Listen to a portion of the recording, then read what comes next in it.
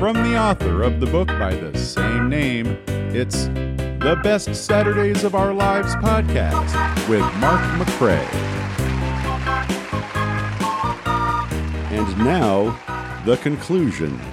History of Violence, Part 3, here on the Best Saturdays of Our Lives podcast. As always, I'm Dan Klink. And I'm Mark McCrae.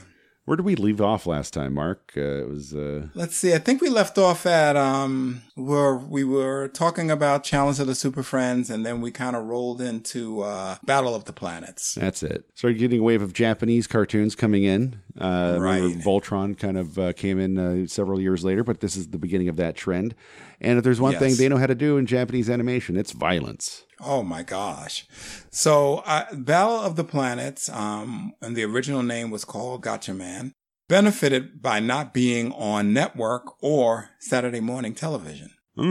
So they kind of let the violence fly. However, there was a lot of editing done on this series to the point where the original Gatchaman series and Battle of the Planet series, plots and stories and characters don't even match up. I think to this day, in the anime community, they are more or less considered two separate properties now because there's such a deviation from the original Gatchaman plot. Right. The funny thing is, even though there was heavy editing of this series, it still remained pretty violent. Right. And of course, it was very successful as well. But there were certain little safeguards that the production company put in to make sure that the show would be friendly. And one of them was creating robot sidekicks, Seven Zark 7 and One Rover 1 and Susan, who was the early warning computer. And that wasn't in Gatchaman, was it? Correct. So we had a level of original animation going into this. Right. Also, having those characters in the story helped fill in all of the edited scenes from Gatchaman that had to be taken out. And violence. And so they needed filler right for the series. But Battle of the Planets really brought the action, and it had an awesome, wonderful theme created by Hoyt Curtin, who for many, many years, was Hanna-Barbera's director of music at Hanna-Barbera. And I always say that this was like his freelance job working on Battle of the Planets. And it to me is one of his best musical themes, and as well as some of the background tracks. Very cool. Very cool. And then we go a little further. Now we get back home. And I mean, in terms of domestic animation, we go into an era of laser beams. Mm-hmm. If we're not throwing punches per se, certainly you can't fire a gun, a live ammo. You can't fire bullets. Right. Where what do? You still have toys to sell. You still have action. You still have action to shoot. How do we get around all that? Yeah, well, Thundarr, which we talked about in an earlier podcast, the Sword and Sorcery episode. Go back and listen, people. If you haven't heard it yet, now's the time. Yeah, it was a really good podcast, but I just love Thundarr the Barbarian. And after watching, most of the episodes, I love it even more. The series still holds up, and there was a lot of action in that show. And I give it to the writers because they really push the envelope as much as they can action wise without throwing a punch and keeping things interesting. Yeah, they did. But there was a lot of firing of laser beams on that show, or things being reflected off of Thundarr's sun sword. Right. And I noticed this trend with Black Star and He-Man. Even G.I. Joe. G.I. Joe as well, right. I can confirm G.I. Joe was 100% lasers. And the funniest thing about G.I. Joe was, the screen would be filled with lasers and bullets. Oh, yeah, right? Right? Yeah. Looked like you're at a Laser Zeppelin show or something. And yet, no casualties. No one going down. No one taking a shot to the gut. Nobody in a wheelchair for the rest of their lives. Certainly, I don't know. I'm sorry. I'm not going to get too graphic in my details, but you get the idea, people. All lasers, no consequence. Now, what about Transformers? Did that have a lot of lasers? Laser action? Oh yeah, so much laser action. Yeah, I'm gonna name my Saturday morning inspired new wave band laser action. Yeah, oh yes, Transformers, so much laser action. I mean, heck, you get into stuff like She-Ra, Thundercats, all of those, early, mid, and then even beyond 80s action cartoons. Sweet laser action, Mark. Nothing but sweet laser action. Right. But yeah, so what I think is kind of interesting, you're seeing, at least in the sword and sorcery shows like Thundarr, Black Star, He-Man, She-Ra, and Thundercats, a lot of sword play is happening. Right. And they're using that sword to reflect whatever laser or whatever weapon is being shot at them. Thank goodness the sword can do all of that, because a lot of those characters were not laser proof or bulletproof. Yeah, right. But I feel like that might have helped Teenage Mutant Ninja Turtles a little later down the line. I think you're right. It's really, really interesting. So you had that whole era really fueling children's television in the 80s, and as well as these shows kind of getting very close to the edge of violence happening on television. Absolutely. I mean, look at G.I. Joe. The entire image of G.I. Joe is violence. Right. We're talking, it's military hardware. All of these, over-aggrandized personalities that have all lended themselves to violent lives. The entire image of G.I. Joe was violence. And it's so funny now that we're talking about it. I'm realizing that G.I. Joe, a real American hero, it was almost like great PR for the military. Yes. During the Reagan 80s, mind you, a man who once said one of his favorite movies is Rambo: First Blood Part 2. Yes. And there was a Rambo cartoon too. No, there was. I bet. Yeah, I bet old Ronnie was watching that too. I don't think he advertised that. I don't think he was letting people quite know that. But yeah. Well, I didn't know that. That is crazy. Oh, wow. Yes. Oh, yes. That is funny. Yeah. So it's almost like, the Vietnam War, which we talked about a lot in part 2 of History of Violence, was a very unpopular war. Right. In the 80s, the military unexpectedly kind of gets a shot in the arm. A rebrand. Right. Yeah. It's we've got people don't like the military, mistrust in the government. But now we have Grandpa Reagan up there. Yeah. And you have Rambo, you have the Rambo movie, you have the Rambo animated series, you have G.I. Joe, which was, very successful. Yep. And all of a sudden now patriotism is flying high. Patriotism is back, baby. It's back. Now let's take this a little further, because after G.I. Joe, after Transformers, when we start moving into the later 80s, like Teenage Mutant Ninja Turtles going forward, the violence kind of makes a comeback. Right. As we see this resurgence in patriotism, and certainly showing that that military iconography sells in the billions of dollars in terms of toys. We see everything kind of start to loosen up with the violence, while at the same time, our U.S. military emerges from its rebranding, and we call it the Gulf War, right? Right. And I don't say that to be political. I know. That's kind of what it is, because now it's let's tie a yellow ribbon around a tree. Everybody support the troops. Very different. It had a very different response from the public than Vietnam certainly did.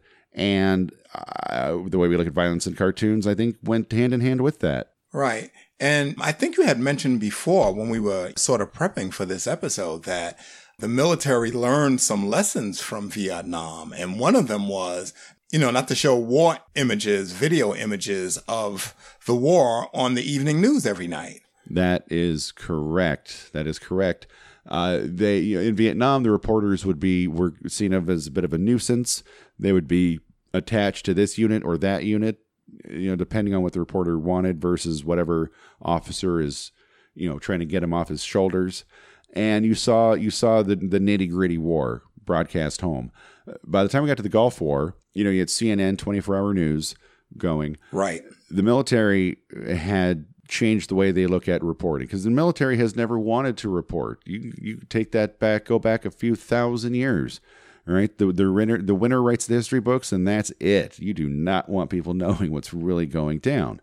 Right. Well, we know the Pentagon found a different way. They said, let's embrace this. Let's invite the media in with us, and we will begin embedding media with troops, with squads and platoons, with units that we choose, that we know the reporter will be with, and we can then send that unit to where we want that unit to be so we can control where the camera is. Right.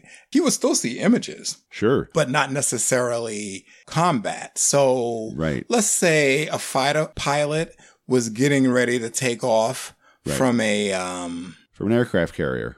Exactly. Off the USS Flag. Most expensive, largest G.I. Joe toy ever made. Right. And so they might show a plane taking off from an aircraft carrier. Right. And the reporter is reporting on the status of what's happening with the war. They're on the flight deck holding down their helmet, talking, yelling into a mic.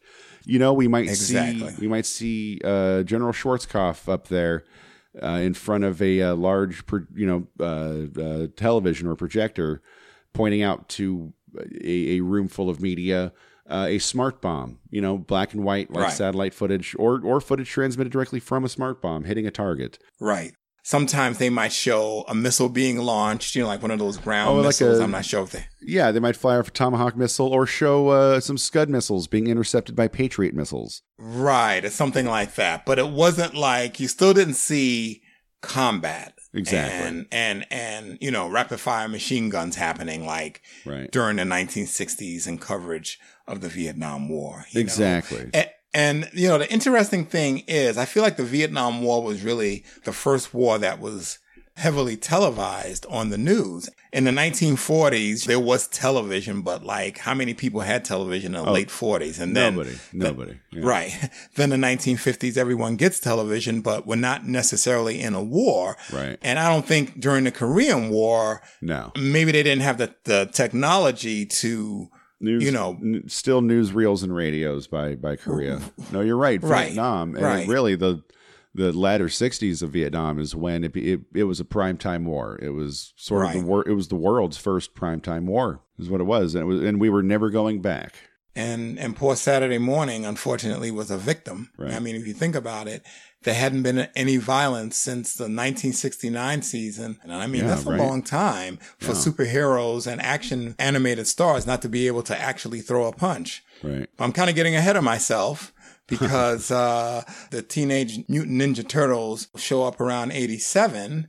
To me, it was kind of like a action adventure comedy or dramedy, I guess they would have called it. That's very fair, because it really had a heavy comedy element to it. Exactly. But you brought up something really cool, that the fact that people kind of ignored that they were using bladed weapons. Oh, yeah. There weren't a whole lot of guns in Ninja Turtles, but man, they would take... I'm talking... You'll poke your eye out, kid. Right? Right. Yeah, right, knives and throwing stars. And, in Britain, nunchucks are illegal.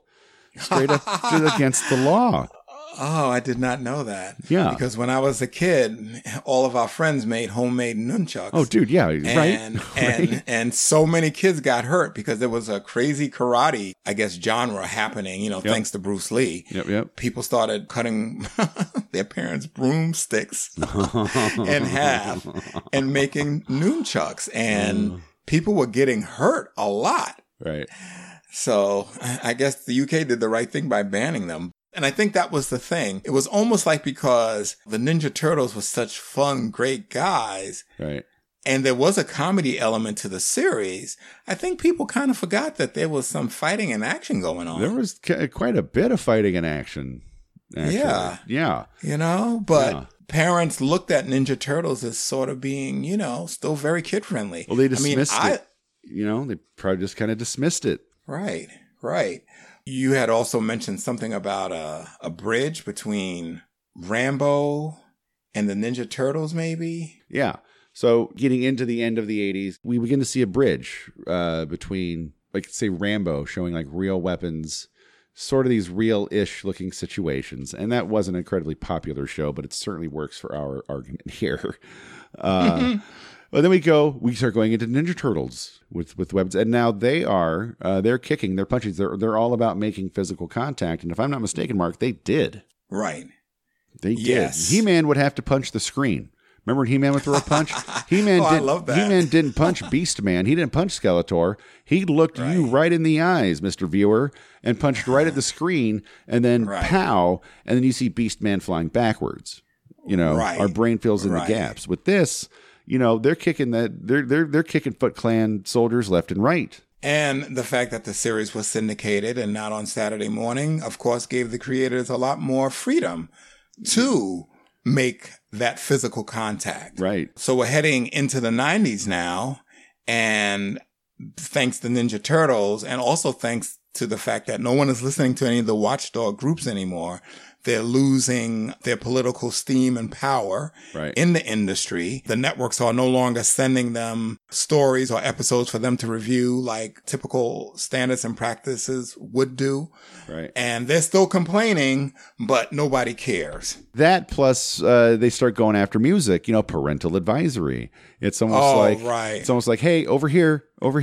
And the watchdog groups kind of, hey, I mean, dog whistle. That's a term. They all just start, running towards, parental advisory. And they finally leave our Saturday morning cartoons alone. I think that's interesting, and we'll get into this later, the difference between Saturday morning and after-school syndication. We're going to do a whole set of episodes on that in the future, people, and we're going to call it the best Tuesdays between 3 to 5 p.m. of our lives, because that's worth getting into down the road. But kind of tidying this up, it kind of all culminates into shows like the X-Men, right? Going into the the middle 90s. It's now, Batman, the animated series. The gloves are off again, so to speak. We're back to Johnny Quest, if you will. Yes. And I, as a viewer, was so excited. And so during the 1992 season, Batman, the animated series premieres to high ratings, and also critical acclaim. And the X-Men series also premieres and helps Fox become the #1 Saturday morning network. And both shows, again, you have DC versus Marvel, and this seems to happen a lot on Saturday morning. Both shows push the envelope as much as you can, and you're finally seeing punches and fighting happening on both of these shows, and nobody is batting an eye. And the networks are happy because the ratings are great and no parent groups are out there. And if they are, nobody's listening. And so this is like a great time for Saturday morning television again with both of these shows. And it also really helped greatly that Batman the Animated Series was also critically acclaimed as well. Yes. For its animation and wonderful background and Art Deco settings, kind of giving you modern but classic at the same time. Right. So a lot of times in my opinion, when a show is critically acclaimed, that becomes the story as opposed to, Batman throwing the Joker through a window. Exactly. I'm not saying that happened. That's just an example. Right. Yeah. Go watch it yourselves, kids. Yeah. But critically acclaimed means grown-up approved, right? Exactly. Yeah. We could do a whole episode just on that show. Oh, yeah. Oh, my gosh. Yes. One of my favorites, for sure. But, yes. And so I always kind of point to Batman, the animated series, and the X-Men animated series as being the shows that restored Saturday morning back to its original glory with no censorship and no interference from outside groups. Now, the network still had your standards and practices. And so there were certain things that notes were submitted, and there were certain things that couldn't happen on either one of these programs because these programs were for kids. But, there wasn't like a bored housewife and her lawyer friend deciding. A bunch of senators' wives looking for purpose. Right. Yeah, exactly. Right. Yeah. So, the whole history of violence really, stemming from the 1940s with slapstick and a pie in the face all the way through the superheroes and the studios going to war on Saturday morning, each trying to up the other, creating interesting stories and action-packed stories with a lot of fighting all the way through the 90s is a really, really interesting story. You know, it's sort of, you know, has its highs and its lows and its valleys and its highs again. Right. And interestingly enough, some of that regulation is still in place, unfortunately. So even though those watchdog groups are not around, the legacy is still there. Right. Again, these are old antiquated rules. And, you know, I feel like right now in the industry, there isn't an urgency for the rules to be changed because it would probably take money and resources to make that change happen. And so people are just happy just to, you know, let things ride until further notice. Did you ever wonder why there are 24-hour kid networks? In my book, The Best Saturdays of Our Lives, I write about how Saturday morning became a competitive business and the proving ground for what would become the 24-hour kid network. My book covers the big bang of the 1960s explosion of high ratings to the early digital age of Saturday morning's last hurrah, the 1990s. You can purchase my book by going to thebestsaturdaysofourlives.com, and I will ship you a signed copy. One of the things I remember also in the 80s was there were certain laws where when it came to advertising for toys, you had to show the toys within the context of being toys, you know, children playing with the toys. Then you take something like G.I. Joe, and, you know, He-Man did this, Transformers did this. A lot of these shows actually went to like Marvel or DC and had limited run comic books made to help promote their toys, and then ultimately made a pretty quick decision to go animated at the same time. And like G.I. Joe, what they would do is they would have a commercial that would be completely animated, yet it was all of the products that you could go buy were animated. And at the very end, it's like, oh yeah, by the way, this commercial is really for a comic book. Right? Yeah. Which was kind of a way to circumvent a lot of congressional laws. Right. And then you add in the super military, you know, weaponry. Exactly. You know, I mean, exactly. And, you know, which is kind of justified because, you know, the bad guys had probably even worse weapons that they were using. And so, obviously you have to arm our guys with the best of the best weapons that they can get a hold of. Plus it might make a good toy too. Oh yeah. Right. I mean, Cobra's bonkers, man. Don't you believe in America? Don't you believe in freedom? We need to stop these guys. Oh, and by the way, pretty sweet tank, huh? Right.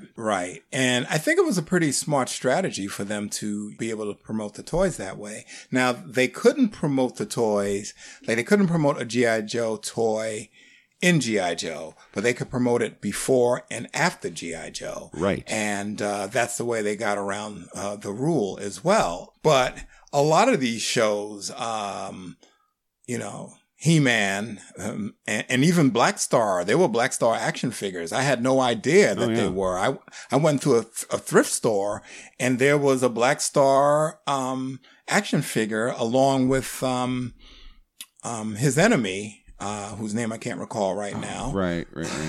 What is that dude's name? Oh, Tex Rex or that's Brave Star. Well, that's Brave Star. Tex-Hex. I'm sorry. It's okay. We'll probably talk about Brave Star in another podcast. Yeah. But anyway, there was a Black Star action figure, and I'm just like, oh my gosh. And, you know, of course, I scooped it up.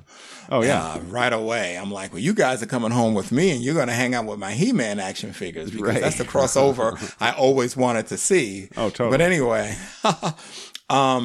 and, you know, also with Transformers, you know, there was a comic book and a toy line. Well, I think the Transformers actually started out as a toy line first, if I'm not mistaken. They started out as two separate toy lines in Japan, and I think it was Hasbro bought rights to the designs from both of those two different companies, brought them to the US, and then thought, well, we need to promote this with a comic book and then television show. Yeah. You still can't advertise a toy within a toy show. Right. You know, it has to fall on the outside. You still have to let kids know you're going to a commercial break. Right. As well as going back to the content. Right. And there's a part of me that feels that sometimes the networks didn't fight hard enough to stop some of these rules from coming in place. But, you know, think about it. If you're a network executive in the 1960s, 70s, or 80s, and people are complaining and they want this regulation to happen, what's the big deal? It's only 3 hours a day.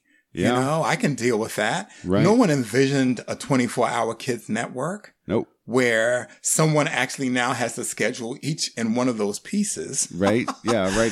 Somebody out there needs to account for every second of every image you see up on that screen. Right. Yeah, right. And even for video on demand, you still have to have something in place. Right. Saying, we're going to a commercial break, even though you're watching video on demand. Sorry. Yeah. You know, those are the rules. Right. And I feel like it would take probably all the networks getting together to have a few lobbyists, go down to Washington and lobby and meet folks from the FCC to have some of the laws modified, not taken away entirely. Because I think like for little kids that are like 2, 3, 4 years old that are just understanding television technology and watching, I feel like for them, they need those rules in place. Well, they need to help separate what is real and what is not.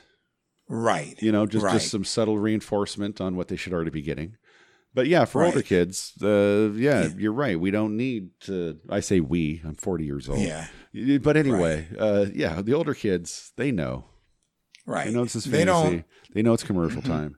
Yes, exactly. And these kids that are at the older side of the demographic, these are the kids that are teaching their parents how to use their smartphones. Oh, yeah. I'm thinking they know the difference between content and commercial content. You know, they know the difference.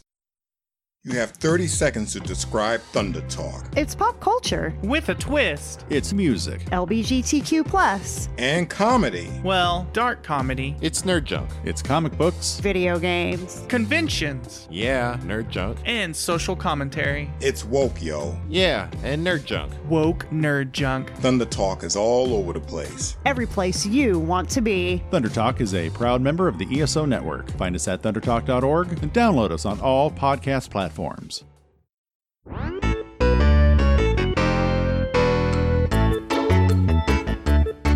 right, everybody. That was History of Violence, Part 3. Please listen to Part 1, 2, and 3. You don't have to listen to them at the same time, but it is a series of 3 episodes. Ooh, I dare you. I dare you. I want you to send us a video of you 3 different phones in your face. Anyway, I'm sorry, Mark. Continue. Yeah. Thanks for listening. And just a reminder, some of these topics that we talked about are mentioned in my book, The Best Saturdays of Our Lives. And you can read about some of the topics that Dan and I talked about today. I'd like to thank everyone for listening. I hope you enjoy the podcast. And until next time, this is Mark. This is Dan. And we'll see you in our and your Saturday morning dreams. Boom. The Best Saturdays of Our Lives podcast is a co-production of the Best Saturdays of Our Lives Studios and the Weirdos Workshop. To get a personalized signed copy of the Best Saturdays of Our Lives book, go to thebestsaturdaysofourlives.com. This is Mark McCrae signing off.